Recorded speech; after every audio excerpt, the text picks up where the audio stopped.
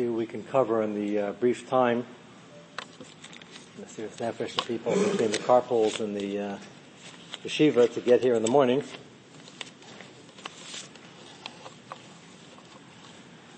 I asked for a title, so we were discussing decision-making process in Teshuva.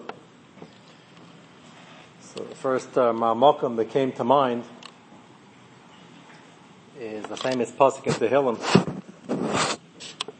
Te'isi kiseh oived bakesh avdecha. Of Itzela Petterberger gives a mashal, and the mashal over here is not very far from the pasuk itself.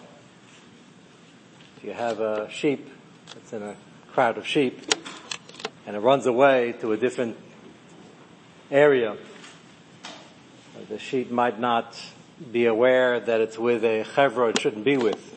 Different ages need different types of food and different care, as we know from Moshe Rabbeinu, the way he cared for sheep.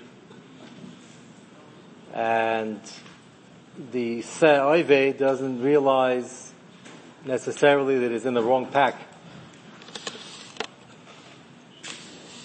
And we should be intelligent enough to realize that we're in situations where we don't always hop, that we're not in the right place.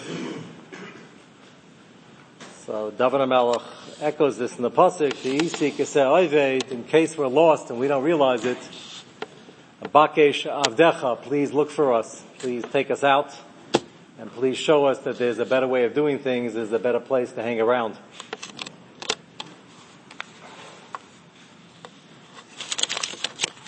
One of the more famous Rashis in Chumash, in Parshas Bereishis, brings from Chazal, when HaKadosh Baruch Hu said, Nasa Adam b'tzalmenu, so why say B'loshen Rabim? Nasa can give a Pesach to an Apikeris to say there's Shtei Reshuyos, more than one God created man, Chas Shalom. So we all know that Rashi says to teach us Derech Eretz, the midah of anava that the HaKadosh Baruch Hu Kaviyachal is checking with the Malachim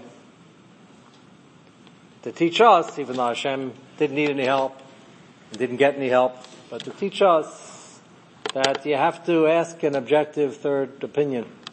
You have to reach out to other people who don't have the same negias that you have in order to arrive at the emes. And in the Sisach Chaim, he quotes from the Alta Slabotka, he explains that Alta says, you see from here that to learn a midah tova is more important even if it's going to slip into kfira. So obviously it doesn't mean if a person's a kaifer biker and he doesn't believe in the Yud Gimel Ani Mamiz, as long as he's a nice guy, he's doing well. What it means, Sisach Chaim is explaining this within the Alta's brief statement. If a person is trying to arrive at the Nekuda Sa'emes and he doesn't ask and he has too much gaiva to think that anybody else can offer an opinion that will help him, so he's going to end up being a kaifer anyway. He's not going to end up succeeding in his avodah. So it's not that learning Musar is more important than the mistake somebody might make. He quotes a medrash that says this beferish, when Moshe Rabbeinu was writing down the Chumash, he got up to this pasuk, Nasa Adam b'tzalmenu. And Lashon he has, B'shoshi, Moshe Kesef is a Torah, Kivin Shegi, L'Pasuk Hazeh, Nasa Adam, Amal L'fanav Yibenu Olam, Ma'ata Noisim, Pislam Peh Laminim. Why are you giving a Pislam Peh? The Minim can make a mistake. To which Hashem answered, Amal L'fanav, Kadosh Baruch says, Kesayv, write it, V'aroitza Litois Yiteh.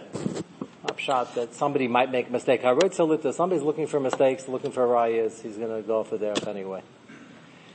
If a person wants to know how to stay on and how to stay focused, so they need this midas in general, but this particular midah of anivus, to know that you have to ask an objective opinion and you have to be willing to follow direction, and you're not always right.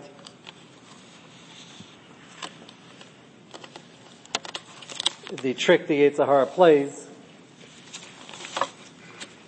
that everybody knows as they're approaching the Yom Adin that that's from people. Certain things we're good at, and there are things we're not so good at. And the Atzas HaYetzer, and this is brought out in this week's Parsha Nitzavim, has a way of tricking us into believing that that's okay. There are certain things, not everybody's good at everything. There are certain things I'm good at, and there are certain categories I'm not very good at, and therefore we won't focus on that. And if it's a churman, it's a hiddur, that's fine. If it's something mikra a din, and a person gives up completely on that category, he or she they're not working on it anymore. So at that point, Rahman Litzlan, a bigger kitrig in Shamayim. And if you look at the Targum, Pasuk says, after the Tochacha from last week's parsha, Pen yesh b'chem isha mashpacha shevet asher levavo pena hayam me'im Hashem Elokeinu lech az lavet es alahei agayim mahem. He wants to continue doing whatever he wants. Pen yesh b'chem sherish reish peishal anon. This is rotten weed. V'haya b'shama is divra Allah zois. So what is he going to do with Tochacha? We're talking a person who's a maimin basically. See, here's the Tochacha. How's he going to patter himself and continue doing whatever he wants? Haya b'shama is divrei Allah zois v'zbarach b'lvava leimar shalom yeh li ki b'vishrirus libi eilech l'man tzvayis harovas esmeya. So already you have an inkling even before the next pasuk. This is so bad that Kosh Baruch Hu says even if it does something b'shayik now l'man tzvayis harovas esmeya, he's going to get the full debit in the account as a mazid, because shageg is pater for a person who normally tries to do the right thing, and once in a while he slips up. If a person is not machshav the category that is the problem already, then even the shageg is the same as a mazid. So already you see what's coming, and Hashem says over here, and this sounds harsher than even a regular Baal Aveira, Lo Yeva Hashem Slech Lo Ki Az Yeshan Af Hashem V'Kinasai Bishahu V'Rov Tzabah Kol Allah K'tuba B'Sefer HaTorah Hazeh. This is, Hashem wants to wipe him off the face of the earth. Why is this guy worse? You heard the people here in Musar, they don't always listen. This guy heard a klala and he says, Shalom Li, what's so bad? If you look at the Targum over here, the Targum Yenison Ben Azil, there's two words that give the key of what the problem is and where you have to know the Yetzer Hara is talking. He b'shama say yas piskama mumasa hadav, and he hears this piskam of misa, this tochacha. V'yis yayish belibe lameimar shloma yiyeli. The key word here, v'yis yayish belibe, lashon yiyush, which means the way he counteracts. He says, "Look, I'm a good guy. I do well in many areas of Avodas Hashem. I'm not good at this. This lashon hara business, this hasmada, tzedakah, whatever category you feel you're not doing well. I'm good at other things." So the Yash Libe means that he had Yish from the category completely. So you would think, okay, not everybody's good at everything, so that's fine. Let him focus on other things. Pasuk says no. Kosh Baruch Hu is more kaviyacha, more angry at somebody who has this attitude. That just gives up in certain averas and certain mitzvahs. With the exemption, I'm still from the Yes Yash Balibe. I haven't had success in this, and therefore I'm not going to focus on it. It's beyond me. Once a person has years, then he gets hit with the shagig in this category, because he just, not a shagig, he just is not geris the whole thing. And we all do this to some extent, because if you're from, you can't ignore it. You could just come to the conclusion that, well, I'm now 30 years old, 40 years old, 50 years old, whatever the age is, and I've tried many, many times, and it's just not working. Here comes another Rosh Hashanah. I'm going to focus on something I'm good at. Now, there is a concept, you're supposed to work on your strengths also, but you can't get rid of a category.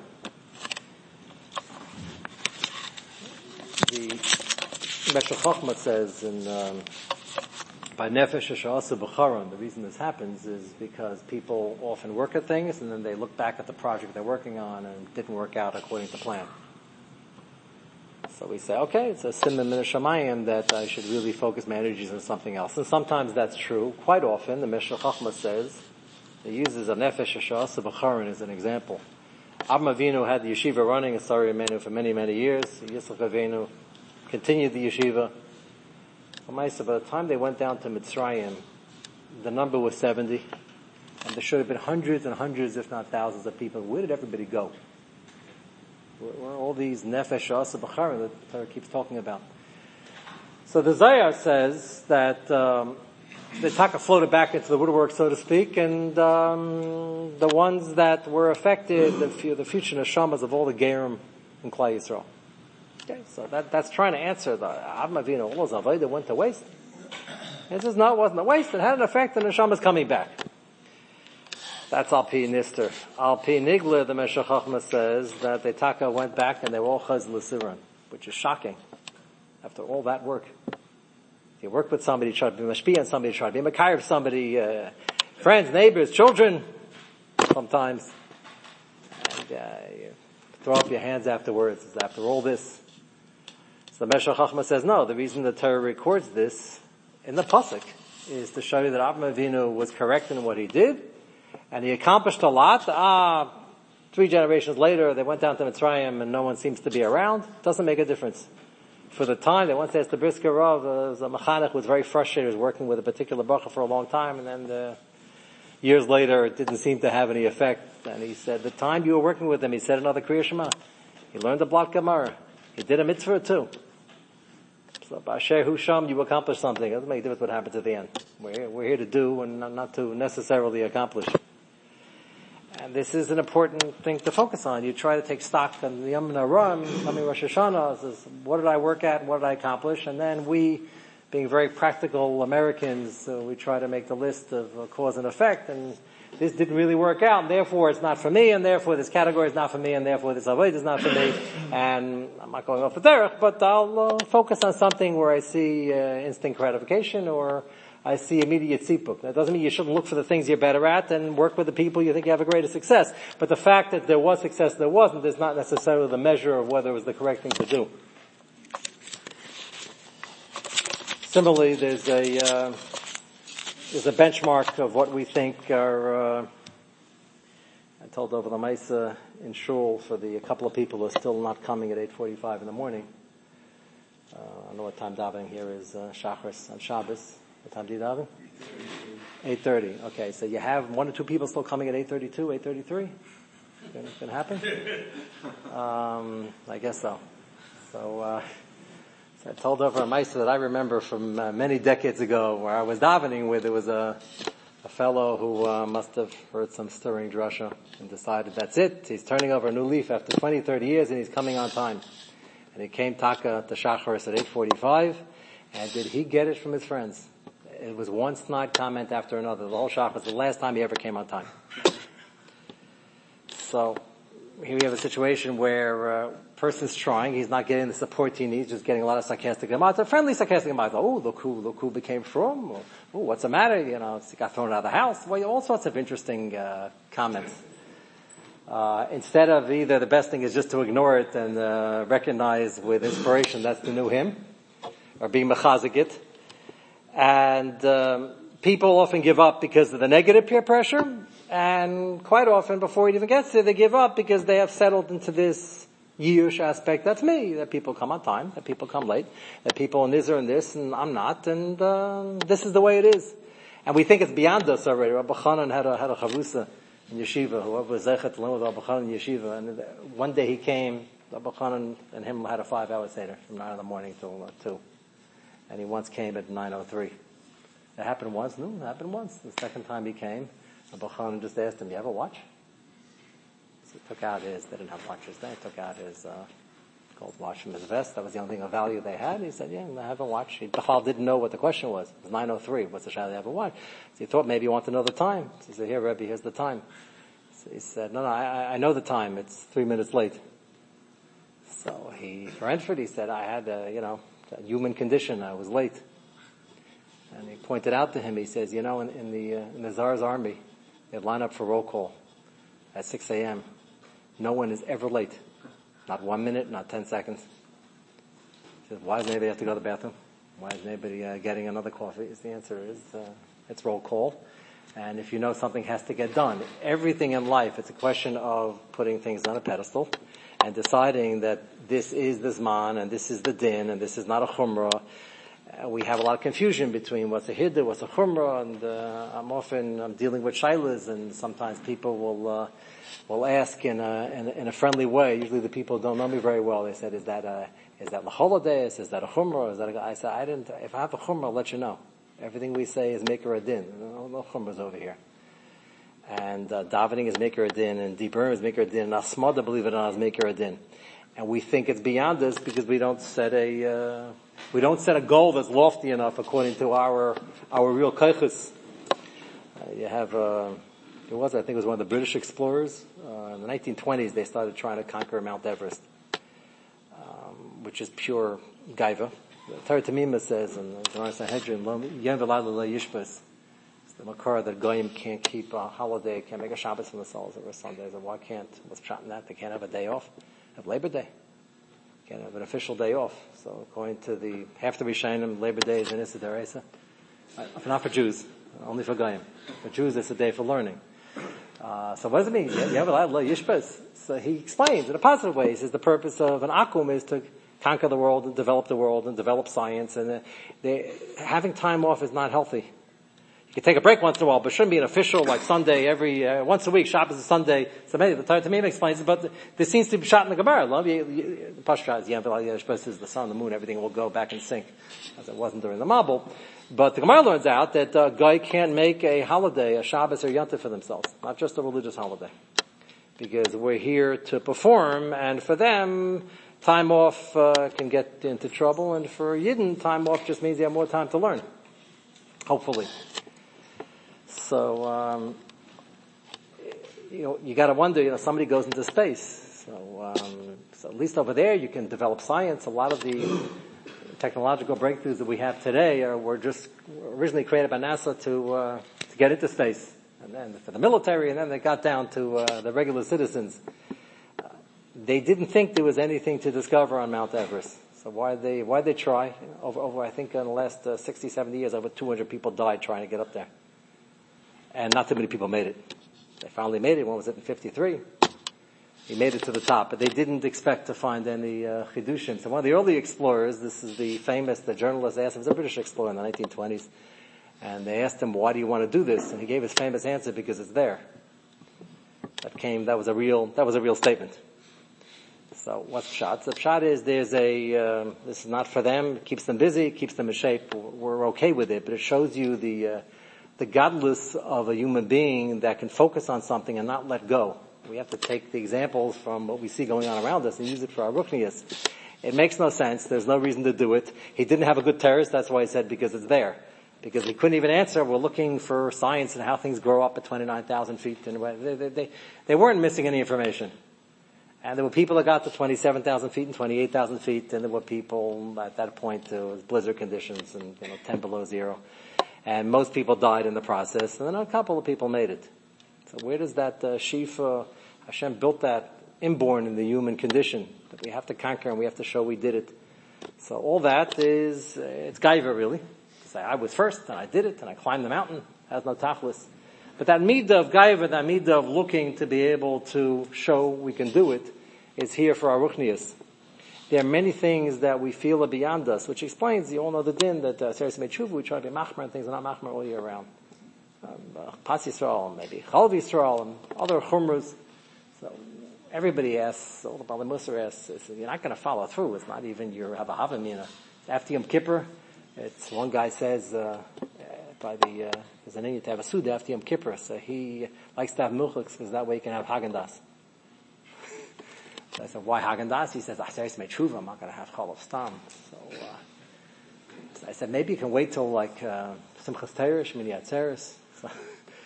So he knows, it's okay, nothing wrong, but if it's kosher, it's kosher. So why are we doing it we can't fool God? So what are we doing during a Seres Teshuva?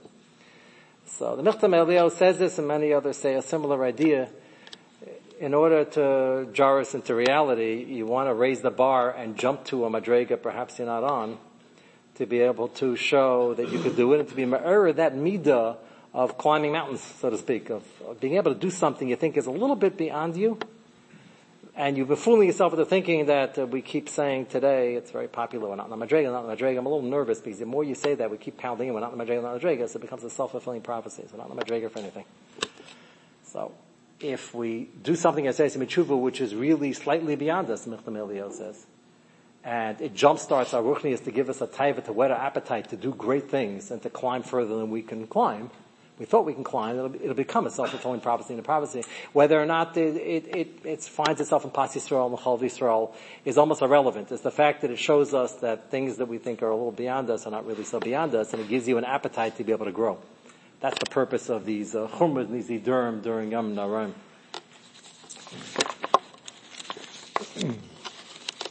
Now, Vitzel Petterberger brings down this, it really lights up the two different Gemaras. Gemara in Chulin, Daf Hey, teaches the pasuk Adam Behema Teshi Hashem. We say this very quickly at Mincha on Shabbos. And if you stop to think about it for a moment, which I'm sure you've had, this pasuk needs a taich, some shot. Adam Behema Teshi Hashem. Hashem should save the people and the animals. We don't belong to Peter, and we're not interested in saying them the same pasuk as, save people and save the animals. So, the Gemara Darshans, it's referring to people who are supposed to be like animals. Elu b'nei Adam sha'arumim b'das u'masim asmim kebehema. This is, you're gonna hopefully repeat this to yourselves, to others, because this avitzel is a very, very big insight in why we're doing mitzvahs and what our attitude's supposed to be. Hashem gave us intelligence and we're supposed to use it. Sometimes we outsmart ourselves and we're so smart, again, we think we know everything, we don't take direction from others, and we don't feel that other people have what to add. So is you have to know that you're smart, and despite your brilliance, you follow mitzvahs like a behema, meaning you mavalta yadas, and you try to figure out what the Kosh Baruch Hu wants and leave yourself out of it. Which again is that exercise of anivus versus gaiva.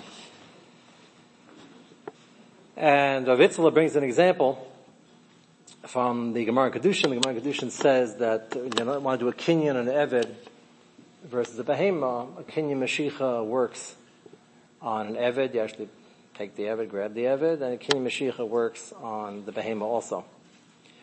If you call the behema to you, you don't do mashicha, the animal's over there, and you call it, the animal comes, that's also a kinyan, because the animal came because of you.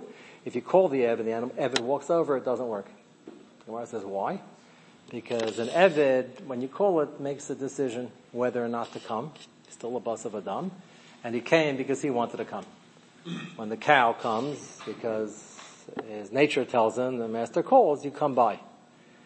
So he says, Adam behema tashi Hashem is even though the people are rumim badas, they have to be doing the Dvar Hashem without too much of a decision-making process. Doesn't mean you put your brain in cold storage. It means you have to know what the avodah is and what the details are, but when it comes time to doing it, you have to be doing it without the negiyas. And he says, the pshat in the Gemara, Bava Kama, the goyim are not keeping the Zayin mitzvahs. So the Gemara says that Hashem was mafkir them from the Zayin mitzvahs. The Gemara says they don't get any schar. The Gemara says they get schar, ke'ena mitzvah v'aysa. So what's pshat? They weren't keeping it, but they have to keep it anyway, so those goyim have to keep it, so they get schar ke'ena mitzvah v'aysa. So where does this pshara come in?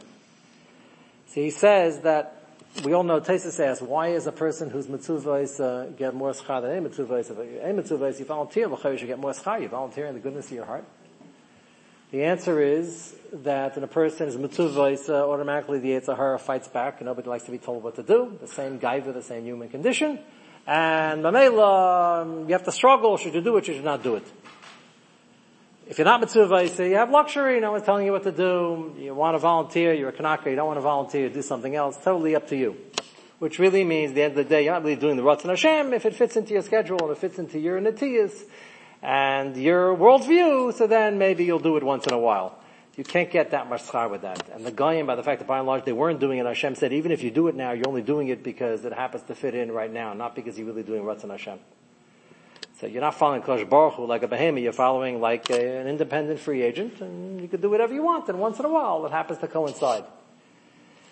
Again, we don't have this problem to the same degree, but as thinking individuals, the smarter you are, makes it easier to learn and remember. The difficulty is that you become more of a baldavar in the decision-making process, which is can lead to problems, even though you can think things through. A classic example of this is Chumash. When Rivka Imenu had the nevuah from Shem Be'aver of what was going to be with Yaakov and Esav, so she found it very difficult. Obviously the news was a little shattering. You're going to have one who's as a Netiyah to be a Rasha and one a Tzaddik. But she understood from there that there are going to be some very unusual decisions to make. And we all know that when she called Yaakov Avinu to come steal the brachos and lie his way through, this went against Yaakov Avinu's grain, Titan Amos Yaakov. And this is the first, really in Chumash, the first indication of a need, when it's necessary, to put your seichel almost on ice. Yaakov Avinu, everything he trained for was against what he was about to do.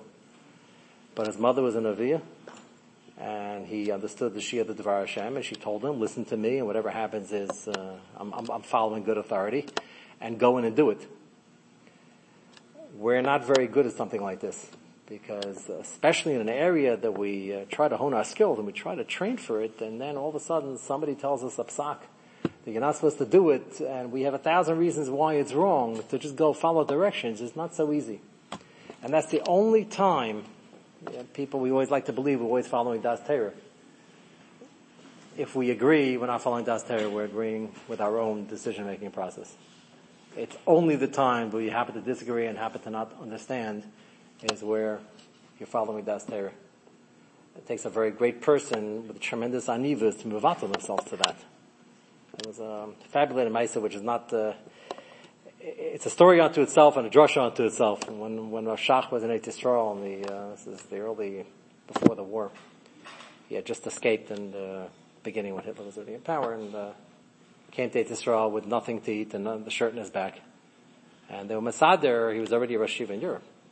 They were Masader Shteller, Yeshiva in Tel Aviv. And he was there and he's being very matzliach with the Talmidim, as he always was. The Talmidim were always drawn to him, and his shirim were fabulous, and he was matapa with them. And after he was there a short while, he got the impression that certain people had tainas that he was there giving a Heshesh temple, because the yeshiva, even though it didn't look like it now, was headed in a direction which he wouldn't approve of years later. But you couldn't really tell now. Araya, Rav Shach was there, and Avisa Zalman, his uncle, told him he should take this job. And it started bothering him that he didn't know whether he was in the right place. And mind you, there's no other shtetl in the making, and he can't put food on the table. And somebody said, why don't you go see the Chazon Ish? You never met the Chazon Ish yet. Chazon Ish was in Bnei Brak already. And he went to the Chazon Ish, and the Chazon Ish told him that he should leave immediately. Where am I going to go? But that Chazon Ish didn't offer. Just said leave, and maybe you'll find a better place down the line, maybe you won't. It's not a question. He wasn't doing a menial job, and he told him you should go leave and go take a shtel in a yeshiva. He was in a place and he was accomplishing. And Shach himself tells us over. He said, Rebbe, should I just go home and mention to my wife? We just got here, and she's part of the equation. We have no food. We're just starting to be able to buy a table and chairs. So he said, no, go straight to the yeshiva and resign. Hafla fell on this saying like this. Obviously, and his wife, Rebbe Gudel, was a very, very big tzaddikus. Chazon Ish understood that this type of decision either you make now or it's not going to be made, because, and it didn't make a whole lot of sense on paper. And he went straight to the yeshiva. They thought it was because the salary wasn't high enough, and they doubled the salary. And he said, no, it's not the money. And after he left, the Talmidim came to him privately, and he kept learning with them. There was no hard feelings. It was not a question of Abbas Torah. And Roshach himself said, I didn't really fully understand or grasp what was going on. Chazon Ish saw something down the line that I shouldn't be associated, and he understood it, and I didn't understand it. He went back to Avisa Zalman. Avisa Zalman sort of told him, he says, you had no panasa, and this is not usher. I wasn't going to tell you, but now that you left, if your decision is made, I'm happy for you. But it was such a close call that Avisa Zalman didn't want to say anything in the first place. So a lot of decisions is from people that we make. We could be doing the right thing in life. Sometimes we could be doing something better. Sometimes there are things going on which you can't notice as you're in it, and you're doing good things. And somebody from the outside pushes you to go b'shol and eitzah. Maybe this is not the best use of your time or your money.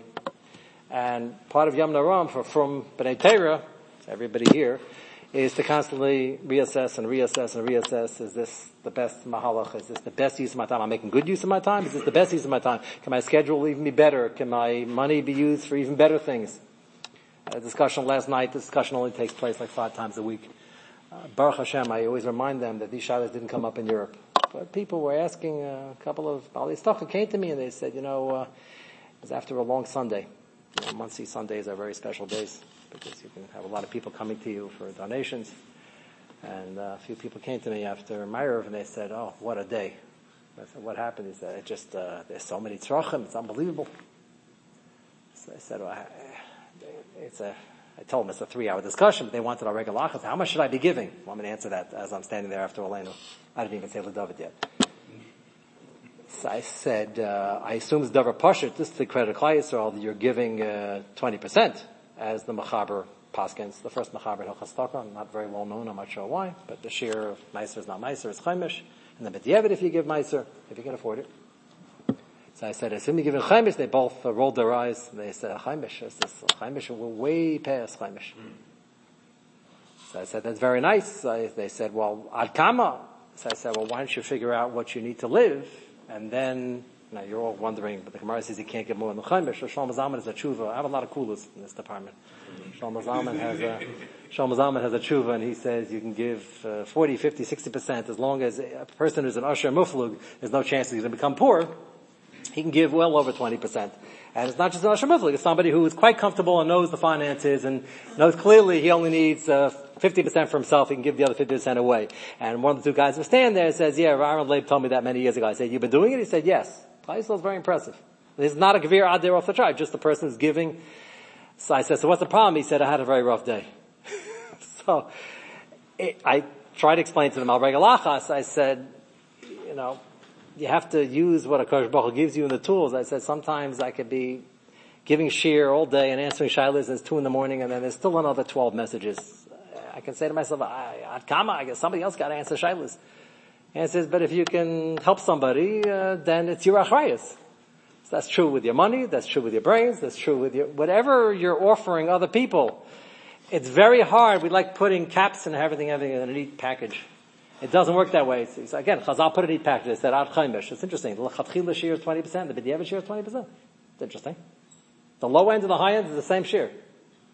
So the answer is yes on paper. Then you gotta know, I'm well aware there's not nogay to most people, halavai, we can afford to give 20%. But just a dugma that people, and these are mavakshim, and they're good, they're great guys, not good guys. They just need a little chizik once in a while like everybody else. Whatever we're doing, whatever we're trying to focus on, we feel that if we're doing this category well, so I'm doing it so well, so why do I always feel guilty I'm not doing better? The answer is a little bit of Jewish guilt mixed with a lot of simchas l'chaim is not bad for anybody. It pushes us to go further and further and further. And whatever area you're in, you're doing chesed, and one of my favorite examples, and I think this is Pashat in the Chumash, and if you've never noticed this, Eliezer came to find the shidduch. Pasuk is made. He comes with 10 strapping young men, 6'4", 190 pounds, trim, fit, muscles. And he comes to the bear, and this little girl of, I don't know, whatever age she was a little girl. I don't know if you ever had the pleasure of drawing water from a well. I did it once by the kever of Shmuel and Avi. Did you ever go in Eretz Yisrael? They have an old well there that still works. And they have some in Muncie. I still feel the aches and pains, and I was a teenager at the time. Just getting the water up once. I mean, you gotta really go down a whole bucket of water. So picture a little girl carrying 2 of these on her shoulders. And she comes, and there's a gentleman there she doesn't know, and he asks her, do me a favor, I just came from a trip. You have any water? She says, sure, take as much water as you want. Gam Gemalacha Eshke. The camels drink a lot. So she's running back and forth with pails of water, heavy pails of water, back and forth and back and forth and back and forth. And there's a guy standing there like this, and 10 men standing here like this, watching her. I don't even picture the scene. 11 strapping young men, they're all standing with their hands folded, just watching go back and forth. What was she thinking? I once said this over, and somebody said, she wasn't thinking anything. I said, if you think she wasn't thinking anything, you're shortchanging the emos. What was she thinking? It's bizarre, this whole scene. She's running back and forth and back and forth. There's a din of Tina Prika. If that guy doesn't help you, you put her. Here, Mama's getting crushed under the load, going back and forth and back and forth and back and forth, and they're not lifting a finger. Not even an offer. So what was she thinking? It's a very important kasha. I think she noticed, and she registered in her mind for a moment. He says, this is odd. They can carry this with their pinky, and I'm melting under the load, and I'm working here for hours and hours filling up for the camels, and they're not budging. And what she think after that crossed her mind? She said, it's a good kasha. But if I start to ask them, I might insult them. And this is my opportunity to do chesed. And if you do chesed and you start asking shaylas every time you do chesed, you never end up doing the chesed. Because there's always good kashas. Why are you coming to me? Do you really need the money? Do you really need this help and that help? And by the time you finish the whole litany of questions, you're basically going to say, nah, it's not a worthy cause. So her godless, this got her into Klal Yisrael. This is what Eliezer was looking for. Her godless was chesed without cheshbenis. Otherwise it can't be explained. It didn't make any sense. And if somebody's standing aside, they would say, chutzpah. You men, what are you good for nothing to stand there? Why don't you unfold your hands and go help the girl? They didn't help because Eliezer told them not to move. Same reason he didn't move. He wanted to see this chesed, and then there's chesed where the Adam Behemoth Tashia Hashem is that the chesed almost didn't make sense. It's a credible idea, and I've received many questions over the years on this idea. Wow, they take advantage of you, they step all over you. I said, yeah, there are people who spend their whole life being on guard that they shouldn't step on me, but they don't end up really doing anything for anybody because they're always nervous that maybe they're going to take advantage. So I say, you're going to make a mistake in one direction or another. If you're going to err on one side, err on the side of, so they stepped on you a little bit, but at least you did more. And again, that takes a certain amount of anivas and a certain amount of just not thinking it through as much as you'd like to, because you got to jump in and just do the chesed and write the check. That's basically, I didn't tell him over the whole mashal last night, but I said it's a very hard avodah. I told him I don't know, of writing big checks all day, again and again and again, and they're coming to you and it's never enough, and they're asking again and they're asking again. So you have to know the desperate situation where they're coming from. Ashrecha, the year on the giving side. And it's difficult. But that doesn't mean it's patur, it just means you get more schar.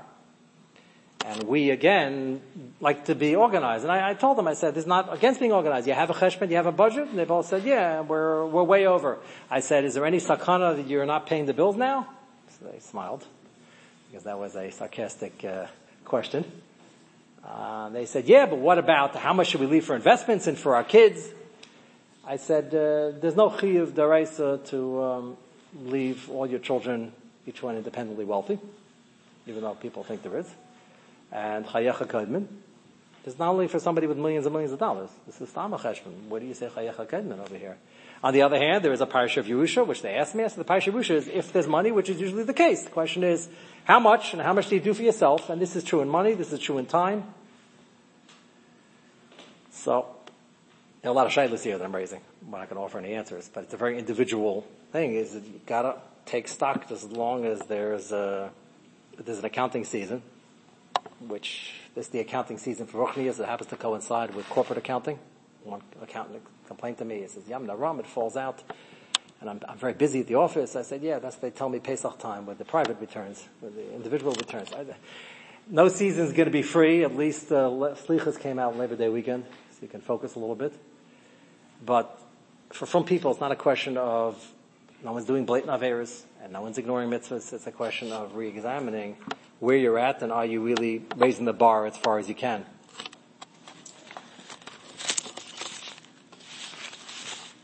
What pushes us to make decisions? So that's part of our title. So a lot of it is our own perceived gaiva that we could figure things out ourselves, which we spoke about. And of course, the second biggest variable, if not the first, is the peer pressure. A negative or positive. What are people going to think of us? What are other people doing? There's a very interesting, I'll quote it, some of it inside. Somebody sent this to me a while back. It was, of course, written by a Yid. He's not yet from, but we're working on it. He's a very famous author. His name is Dan Ariely. Anybody ever hear him?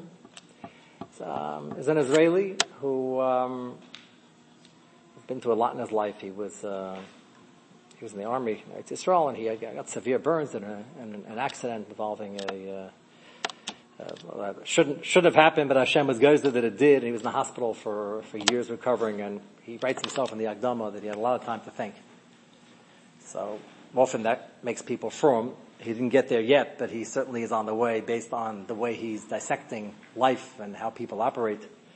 And his books are well known throughout. He's now a professor here in the States, and he has a very interesting way of bringing things out. That you see the Pintel Yid over here and the neshama that is almost crying out. He did one very interesting study.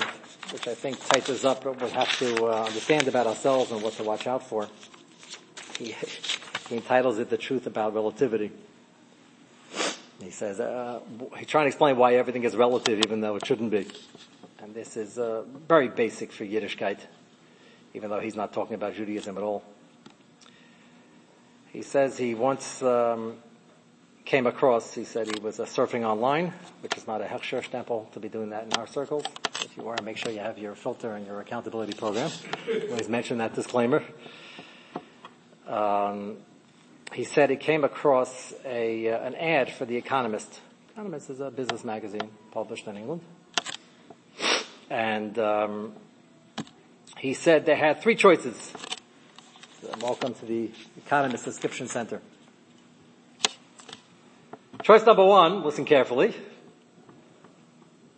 is the online subscription, economist.com, for $59 a year.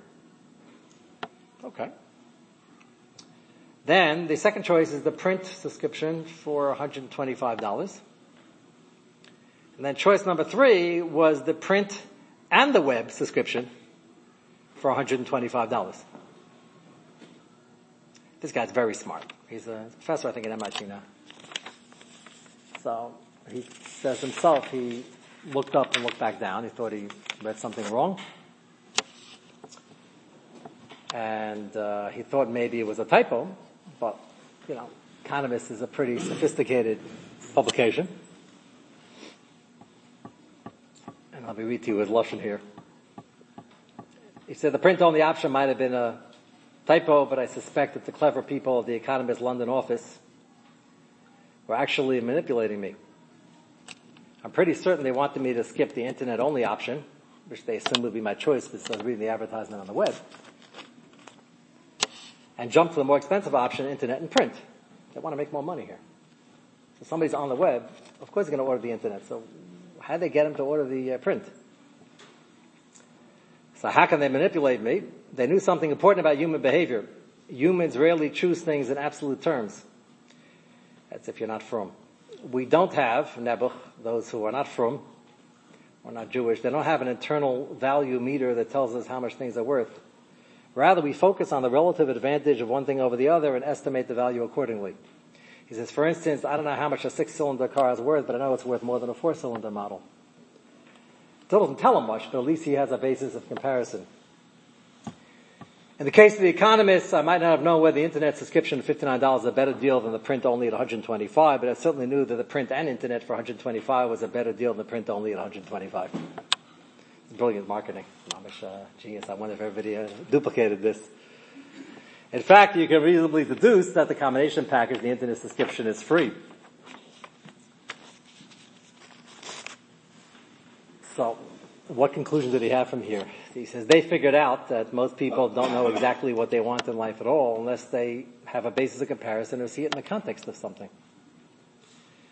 He gives an example. People don't even know what type of bike they want to buy unless they see some champ in a Tour de France. That must be a famous ratcheting the gears in a particular model. He says, now I see the model. That's what I want. This is the whole trillion-dollar advertising industry is based on this. So we sell people things they don't need, and if they do need it, they have no clue what they need. So if they see somebody else has it, then they want it. Everything is relative, and that's the point. Like an airplane pilot landing in the dark, you want runway lights on either side of us guiding us to the place we can touch down our wheels. And he has a whole chapter on this theme, which he thinks is very odd. Why can't humans just make up their mind based on the merits of it, where they have to be compared to everything else? Our answer, is that this is a base human condition, and the gift of Torah Sinai and a Shulchan Aruch, and the process in which we figure out halacha and hashkafa, is that we don't have to look at what everybody else is doing. It helps to be in the right crowd and to have positive reinforcement and the positive peer pressure. But we in America are very subservient to this entire culture that we're looking around and we're saying, are they doing this? Are they not doing it? Whether it be in Gashmias, whether it be in Ruchnias, not realizing that everybody has their own personal avodah and people are able to do things that other people can't do, and the fact that you feel you have the initiative shouldn't be held back by the fact that, well, look around, nobody else is doing it. And that's difficult because nobody likes to stick out. I had somebody else recently tell me, they're sitting next to a guy in shul and staring at tefillah a little bit. I said, what's the problem? He says, the guy's davening out loud. I said, he's right. I said, why is he right? He says, well, the fact that nobody else davens out loud, this is an Ashkenazic thing. Sephardim are much better at this. They say every word for word, from mid to ani, and you can actually know the words and understand the words. And it almost became a cultural thing. This guy happens not to be a Sephardi, but he's 100% right. He said, well, nobody else is doing it. I said, that's his godless. I said, maybe instead of complaining about the fact, he wasn't screaming, yelling, I didn't even notice it. I said, you're claiming he's giving us? No, it's just that every time he starts a kapitel, he says it out loud, and he finishes, Tilas Hashem. I said, that's Gavaldik. He said, yeah, but I don't see anybody else doing it. I said, that's a godless that he doesn't really care. He wants to be able to grow in his kavanah. I said, the only place it's connected to din is if you're screaming in the middle of Shemona Esrei, there's still a Shemona Esrei. Otherwise, halavai, if we had 10 people like this, it would be a different davening. Now, why is it that in camp, from ages 8, 9 till around 13, 14, every kid is screaming Yehi Shmei Rabbah, especially during color war? Why is that? The answer is everybody's doing it, and it's color war, and the red team is going to win, and we're going to show them, and then that's it. So we grow older, and then we say, okay, let's look around and see who's doing this, who's not, and it's pretty scary because the people who want to be a little different already feel strange. Instead of taking the attitude, you know what, if I yell out the Yehi Shmei Rabbah a little bit louder, maybe I'll get a couple of people to start doing it, even though it doesn't seem to be the minhag. And he just resigns. His maskana, because he's not from yet, is that this is the way it is, and if you want to succeed, you got to blend in with the crowd. The difficult part of this is we look at success and failure in the physical world, and it's very hard to figure out, well, he's doing this and he's a normal guy, or he's not doing this and he seems to be matzliach. In America, we usually measure hatzlacha with either finance or fame or popularity and things like that. And it's an Alma de Shikra, and Tfilas Chana, the most telling line, I think, is Ein Sur Ke'Elokeinu. Chazal Darshan, Ein Sur Ke'Elokeinu is Ein Tzayar. There's no artist like HaKadosh Baruch Hu. HaKadosh Baruch Hu dresses everything up, so it looks like this is Haslacha and this is failure, and often is not only incorrect, but sometimes it's the exact opposite. And it's very hard to see through that because it looks like he's being matzliach and therefore we want to be like him. And true hatzlacha is only based on measuring our capabilities against what we can do, not against what he can do. There's a,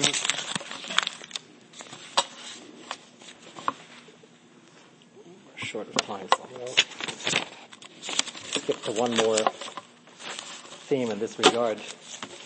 Hatzlacha and lack thereof, and what it looks like. Did you ever wonder why it's clear in all the Gemaras and all the Chazals that Mashiach ben David has to be dafka from David? It's not from Moshe Rabbeinu, not from the Yitzchak Chalotz of any other tzaddik Yisrael Elam. What's the godless of David HaMelech that got him this, the Shoshalos HaMelucha, and got him the ability to be guaranteed that his Yitzchak Chalotz will be the Melech HaMashiach?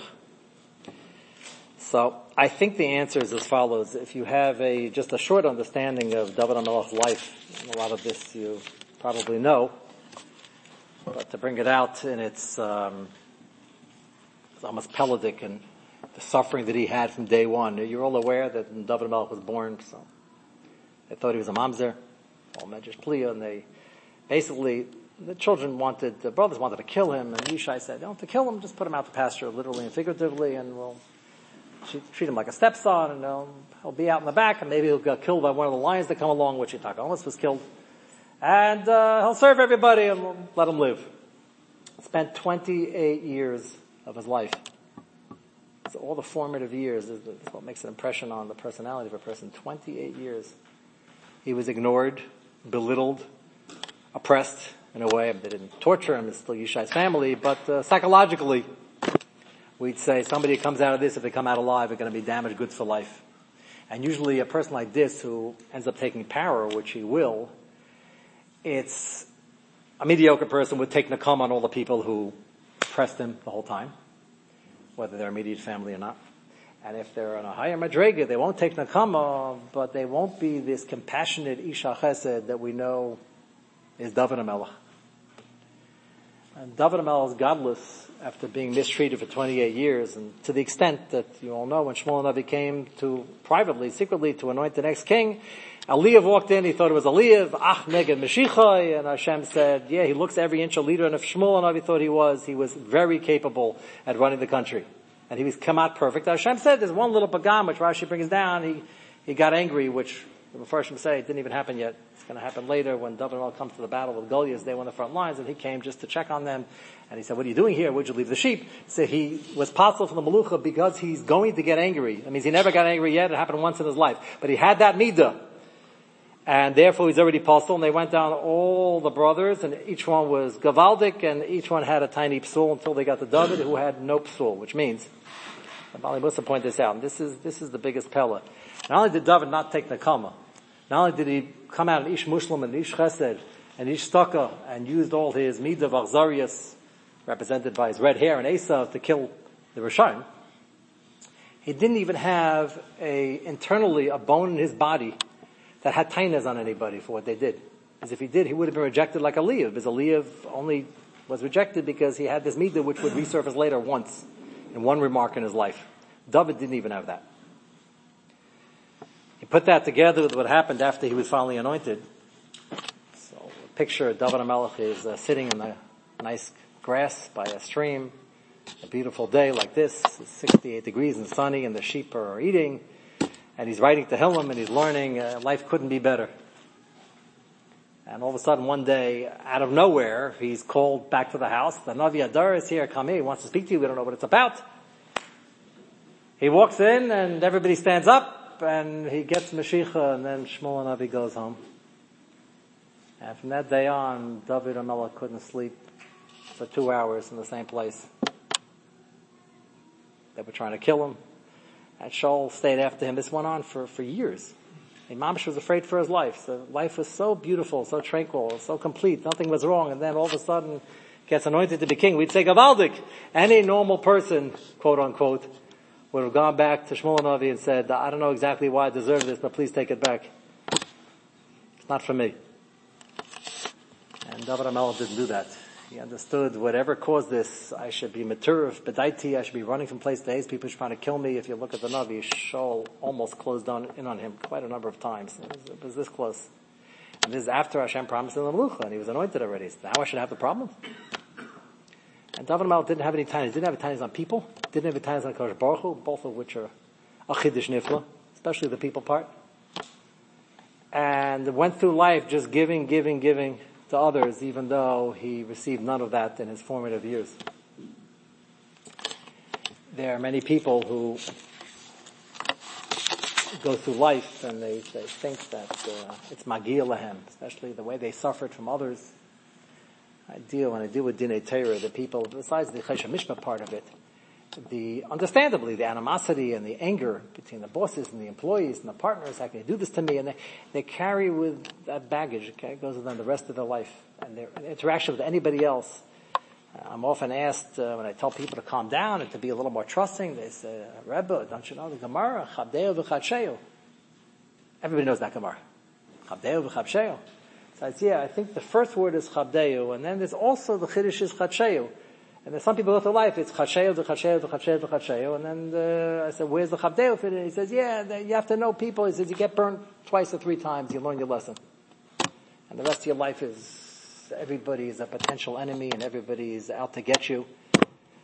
And the truth is, I live in this world, and the truth is many people have asked me, isn't it true that, they ask me, you see a lot of fights, which I do, isn't it true that everybody is out to get everybody else? I said, it might be true, it's a horrible way to live. Is there enough good people? Maybe it's a minority, I believe everybody deep down is good, but but they're there. And again, if you're going to err in one direction or another, err in the direction of giving a guy the benefit of the doubt, trying to get along with people. If you got burnt and you survived, you might get burnt again. I'd still rather go through life. Some people call it delusional, but it's not. Hashem asks us to still, whatever happens in life, to be down the katzchus, and still try to be mekayim haftarah chamecha, and still try to be happy. And that people, as they grow older, and they get burnt by this and burnt by that, and they have tightness on people and tightness on Kodesh Baruch Hu, and you can't possibly operate, and you certainly can't provide leadership if you walk around with all this baggage. I believe David excelled in this. Not that Moshe Rabbeinu didn't have his issues with Tasnaf Avriam and Korach and all the others, but David HaMelech excelled in this area, this bitachon, this amunah, and this yishuv adas, that even though he spent most of his life in the doghouse, he ended up not only coming to his own, but he was able to provide leadership without any of this baggage. And because of that, he was able to have the ultimate leadership. The Rambam says in the Perish Mishnayos, he talks about Yud Gimel Yikarim. He says a basic of this particular ikar of Bias HaMashiach is Yachaka L'Sheyava, you have to be a Maimon, he will come. And he says if a person is missing any detail from this ikar, he's an Apikoros. And the Rambam adds two details. One is that it has to be Dafka from David HaMelech, and he says not Stam David HaMelech, it has to be David HaMelech through Shlomo. So why is that? Why does it have to be David HaMelech, and why does it have to be through Shlomo? Why through Shlomo? Shlomo is the one which happens to be, it was through Shlomo, but why is that an ikar? I believe the answer is that Shlomo HaMelech was the result. If you had a short list of, you had hundreds of children, who's going to be the next crown prince? Who's going to be the next king? I think Shlomo HaMelech on the list would be 106, if that high. Politically, it was the worst pick you can make, because the taina that he had, the reason he almost lost the throne is because the Ma'aseh Beersheva, and Shlomo HaMelech was a result of that union. So, talk about anything else. Don't talk about anything that's going to remind anybody of Beersheva. He promised Beersheva, but it wasn't just David HaMelech. Hashem ratified that promise, and Hashem said Shlomo's going to be the next king. So, we have to answer up in just a Navi. Why would Shlomo be picked? Haley Hashem, okay, but he had other sons also who were very firm. Why Shlomo Melech? And why is it an ikra that we have to know the Melech Mashiach is coming from David and from Shlomo? I think the answer is that the second aspect of this godless of David HaMelech, not only didn't he let his childhood get to him, and the persecution, and everything that happened after he was selected to lead Klal Yisrael, even after he made a mistake in life, he was able to pick himself up and go weiter. And even when he was thrown off the throne by Avshalom, he says in the pasuk, if Hashem, I don't know what the plan is, if Hashem wants me back, I'm going to fight to come back. And if he doesn't want me back, I'd be happy to go learn the best medrash. But he understood that when he came back, he's now king again. And the fact that Shlomo came from this union, the first child died. Now as the second child, that means Hashem brought me back, and there's nothing to be embarrassed about. You pick yourself up and you go weiter. And Shlomo represents that tikkun. And therefore the Melech Mashiach has to dafka come, not only from David, but through Shlomo, to show that even if you're David, and even if you made a mistake which caused a lot of problems, you can get back on the horse, and you can go further in life. And if a leader doesn't understand that, he's not going to make a good Melech, and he's certainly not going to be the Melech HaMashiach. Because it has to be that type of leadership, and leadership could be a Rosh Kehillah, could be a Rav, but it can be everybody, because it's your family, and it's your spouse, and it's your friends, and whoever you're trying to make an impression on. And many people get broken in the process by things that are done to them, and things that they witness, and things that they went through, and averas that they have, and it's a tricky thing. You gotta do tshuva, you gotta say the al-chait, but you also can't fall into that trap of saying, well, once I did it, it's messed up for life. No, Shlomo HaMelech was a resultant. He was chosen because David HaMelech was able to get past it. So some of the things to think about. One, last idea about David HaMelech, and we'll leave it with this. You'll notice in this Ashkenaz, Pesukei D'Zimra starts with Mizmor Shir Chanukas Habayis David. It also starts just as a preamble, but it's really the beginning of Pesukei D'Zimra. If you read the capital, it's a beautiful song of praise. Mimcha Hashem ki dilisani, Simachta Evayli. It talks about he saved from his enemies. Hashem keeps saving him and saving him. The top line is Mizmor Shir Chanukas Habayis David. It doesn't say a word about Binyan HaMikdash. So question number one is why not? What happened to the theme? The title is usually the theme. It's like, well, why are we starting off davening with this? The answer, I believe, is as follows, and it's the same theme. David HaMelech spent his entire life preparing for Binyan Beis HaMikdash. He was supposed to be the Mashiach. The Rambam says there are 3 mitzvahs to do when you get to Eretz Yisrael. You have to wipe out Amalek, you have to appoint a king, wipe out Amalek, and then build the Beis HaMikdash. And David HaMelech, B'niach Hashem Mikol Oivav, and he came to Nathan Navi, and he said, I want to build. Nathan Navi says, great idea. Then Hashem said, it's a great idea, but quickly in the middle of the night, go back and tell him he can't. Various explanations. He's an Ish Muchama. All the Muhammads were fought in L'Shem Shamayim. You need Shalom. It has to be Shlomo HaMelech. Whatever the explanation is, David HaMelech spent his whole life, every battle he set aside his supplies, never touched the money. His whole Shifas HaChaim was to build the Beis HaMikdash. After decades of fighting, brutal fighting, internally, externally, he's finally ready to build it. And Hashem comes back with a no without much of an explanation. Again, anybody else would have been so crushed. On a good day, a good reaction would be, okay, you know what, I don't have to be king anymore, I'm going to the Beis Medrash, I have what to do. Not for me. And David HaMelech said, okay, don't fully understand it, there's a little Masa Matan in the Medrash. Some say he couldn't build it, he was too great, Hashem wouldn't be able to destroy it. Whatever the pshat is, it was a crushing blow. He spent your whole life working on something, and the answer is no. And I believe that's why we start off in davening. We're going to have a whole davening of bakashas and things we want and things we want to do and things we think we should be doing. So the leadoff is Mizmor Shir Chanukas Habayis LaDavid.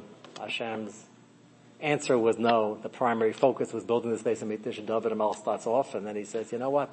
Hashem saved me from everything else. He put me here. Obviously, I still have other things to do. Hashem saved me time and time again, despite my very awkward and disadvantaged beginning. And this is the theme of davening, is that we can ask whatever you want in Yom Naram. You can go and ask for the world. If we're Zeicha, Hashem won't give it to us if it's not good for us. And if we're Zeicha, we will get it.